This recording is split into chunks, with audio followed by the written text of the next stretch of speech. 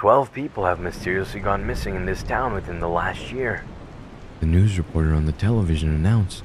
I stirred the little dinner I had left that I was too full to stomach. I turned to look at my sister. She sat, unusually tense, and seemed worried. My sister and I were in our mid-20s. We had recently moved out of our parents' house and settled on being roommates in a new home that we rented. We suspect a serial killer of sorts on the loose, the reporter continued. Damn, 12 people. Wonder what happened, I said, trying to make conversation. My sister and I used to get along great, but recently something had been off with her. She acted secretive, constantly seemed paranoid that someone was watching her and lashing out over the smallest things. I watched her already tensed up body tense up even more after what I had spoken. She shakily took a bite of her food. How was work today? She asked, suddenly, clearly trying to change the subject. I let out a sigh. It was fine, I replied just before getting up with my bowl and starting toward the kitchen. What is wrong with her? I placed my bowl in the sink but froze when my eyes met a dark red stained knife sitting in the corner. It appeared just as blood would. My heart skipped a beat. Chelsea, what is this in the sink? I yelled to my sister. I instantly heard her drop her fork and began to hastily walk towards the kitchen. What are you talking about? She questioned while standing in front of me, her face worried and her hands restless. I grabbed the knife and held it up to her. Her eyes became impossibly wide. She stammered anxiously. I was getting incredibly suspicious at this point. My heart began to race as a thought crept into my mind. Could she be the killer? I began to shake my head. No, that's impossible. She would never. I made a salad. It had raspberry dressing. I guess it was bad or something. She continued. I stood there, frozen. I wasn't sure how to reply. I could sense she was questioning whether or not I was suspicious of her. How about I do the dishes for you? She offered just after a nervous smile formed across her face. I dropped the knife and walked out of the kitchen without saying anything. I started up the stairs and entered my room. The same question repeated in my mind. What is wrong with her? The knife looked nothing like raspberry dressing to me. There was no mistaking it. There was blood on that knife. I plopped down in my old decaying office chair and continued to think. My stomach churned every time the thought of my sister being the killer returned. My back shot up straight when I heard my sister walk away from the kitchen and then into her room. I heard her bedroom door close and lock behind her. When we had first moved in, she picked the bedroom that was downstairs. I knew I had to do something to ease my suspicions about her. A little investigating won't hurt. I got up from my desk and exited my room. Halfway down the hallway, my sister's door came into view. Just looking at it caused a wave of nausea to wash over me. I took a deep breath and continued on. I got on the floor and looked through the bottom crack of the door. It was covered with a towel. What the hell? I put my ear to the door but instantly stood up when I heard her footsteps start toward the door. She unlocked the door and opened it. Her eyes looked wild. What are you doing? She questioned. I am going downstairs, I replied awkwardly, and then walked into my room. Weirdo! I heard her shout across the hall just after I entered my bedroom and closed my door. I stopped in front of my door and froze. What is she doing there? I heard her door close and lock once again. It felt wrong to invade her privacy like this, but I made the choice to be selfish for my own ease of mind. I continued to stand there, my mind racing, trying to come up with an idea of how I could see into her bedroom. Just as I was about to give up, an idea struck my mind and my face lit up. Her bedroom had a window that looked out into our backyard. If I used the ladder, I took a sharp inhale and started down the stairs. I can use the ladder to reach her window. I'll just have to be quiet out there. I opened the sliding glass door that led into the backyard. I looked up at her window and felt relief when I saw her curtains had not been shut. I turned to my left and gazed at the old rusty ladder in the far end of the yard. I quickly and quietly made it to the ladder, taking the path that would ensure I would not be visible if she were to look out her window. I touched the ladder and let out an audible scream when a spider began to crawl on my hand. I smacked the spider off, then cupped my hand with my mouth. My stomach dropped. Did she hear that? I turned to face the window and stared at it, frozen, waiting to see if she would look out of it. I unfroze and took a silent breath of relief when enough time had passed and she hadn't looked out. I turned to look at the ladder. I examined it, looking for any more spiders or insects that made their home there. I picked up the ladder and started towards her window, making sure to take the same path I took to reach the ladder. I reached her window, and I carefully placed the ladder in front of it. I steadily extended the ladder to reach her window. It was a few feet below the window, but high up enough that I would be able to see into it. I placed one foot on the ladder, but gasped and froze when I heard a horrifying thwack come from her room. Now I knew for certain I had to look through.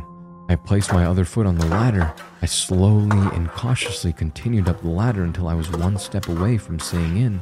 I closed my eyes and took a deep breath as an attempt to prepare myself for whatever I might see. I opened my eyes and took the final step. I was absolutely petrified and horrified at the scene presented to me. My sister and I locked eyes. Her eyes were frightened with a tinge of malice. She was holding an axe halfway to the ground as if she were just about to finish swinging it once more. Below the axe was a decaying corpse with his head chopped off. The moment felt surreal. I could have never imagined to see something like this in my lifetime. I badly wanted to stop staring, but I couldn't. My sister suddenly ran and exited her room. Shortly after, I heard footsteps begin to hurriedly dash down the stairs. She's coming for me. She came into view. She was running down the stairs, the axe still in hand. She was skipping steps at a time. I felt genuinely terrified of my sister. My survival instincts kicked in and I swiftly climbed down the ladder. I ran to the sliding glass door and pressed my entire body against it in an attempt to stop her from reaching me. I couldn't lock it from the outside. I jumped away from the door just after she swung her axe at it, turned around and saw she had partially cracked the strong glass. I examined the axe. It was covered in fresh blood. A ferocious and murderous smile formed across her face. I stood there, guard higher than ever. Think, goddammit, I have to do something. My sister began to slowly open the door, the smile remaining on her face as if she were trying to taunt me. I examined the area around me, desperately trying to search for anything that could aid me in this situation. My face lit up when my eye caught the umbrella on our patio. My sister had noticed my glance in its direction. Instead of continuing to slowly open the door with a menacing smile, her face turned worried and she forcefully pushed the door the rest of the way open. I bolted to the umbrella and swiftly forced the large pole out of its stand. I held the umbrella upside down. The actual umbrella would soften the impact between her and the pole. I groaned and powerfully swung at the axe, causing it to be forcefully removed from her grip. The worry in her face grew larger. I sensed she was about to attempt to get a hold of the axe again, so I swung at her. She instinctively put her arms in front of her in defense. She screamed in pain as a large pole impacted her arms. I swung again and again until she was curled up on the ground, screaming and crying in pain. I decided to take my chances and make a run for it. I dropped my weapon and jumped over her body and into the house. I ran up the stairs, leaping as I skipped steps at a time. I reached my door and began to scream in fear and frustration when the handle wouldn't turn. She locked me out. Fuck! I yelled out, just before hot tears began to stream down my face. A shiver ran down my spine when I heard irregular footsteps and quiet whimps. In my hurried panic to escape, I had completely forgotten to lock her outside. I turned to my left and then to my right, trying to find a way to escape. I swore under my breath when my sister came into view. She was badly beaten and limping, but she held the axe. She started to walk up the stairs slowly, but as quickly as she could, considering her body's damage. I took a deep breath. Chelsea, you don't have to do this. Please, I pleaded. My plea invoked no reaction from her. She continued to struggle up the stairs. Chelsea, please just let me go. I won't tell anyone, I promise. I pleaded once more in a sob. It's too late, she replied through pained breaths. I realized that my pleas were no use. I had to find a way to escape this. I turned to the stairs and an idea struck me. I needed to jump. There was no time to consider the pros and cons of the decision. I jumped to the first step of the stairs and vaulted over the railing. My stomach dropped once my hands left the railing. To my dismay, I landed in an awkward position on the first floor. My legs went limp and painful. I screeched in pain, but also fear, as I realized what this meant for me. I was now incredibly vulnerable. I was laying on the floor, legs hurt. I took a look at my sister. She was now smiling and slowly coming down the stairs, axe in hand. I had to crawl away, but even my hurt sister was faster than my crawl. My breath stopped as my legs began to get dragged across the floor by my sister. She stopped and turned me over to face her. I only remember feeling confused when I saw her switch her grip to the axe head. She then began to swing the wooden side of the axe repeatedly at my head. Eventually, stars began to engulf my vision until I was unconscious. I awoke to a severe pounding sensation that started in the center of my head and then quickly spread throughout its entirety as I gained back full consciousness. I sat up and was horrified to see where I was. I sat in a cold and dark basement. Dozens of decaying body parts surrounded me. I turned over and vomited when the stench of death hit me. I got up. My legs still hurt badly, but I was able to walk with a limp. I squinted and saw a staircase a small length away. I clenched my teeth and hissed each step I took. I had made it to the stairs, and I then switched to a crawling maneuver to reach the top. The top was a concrete square with light shining through the cracks. I pressed up on it, but was stopped by something heavy on top of it. I lifted it up once more, now enough to barely see the outside.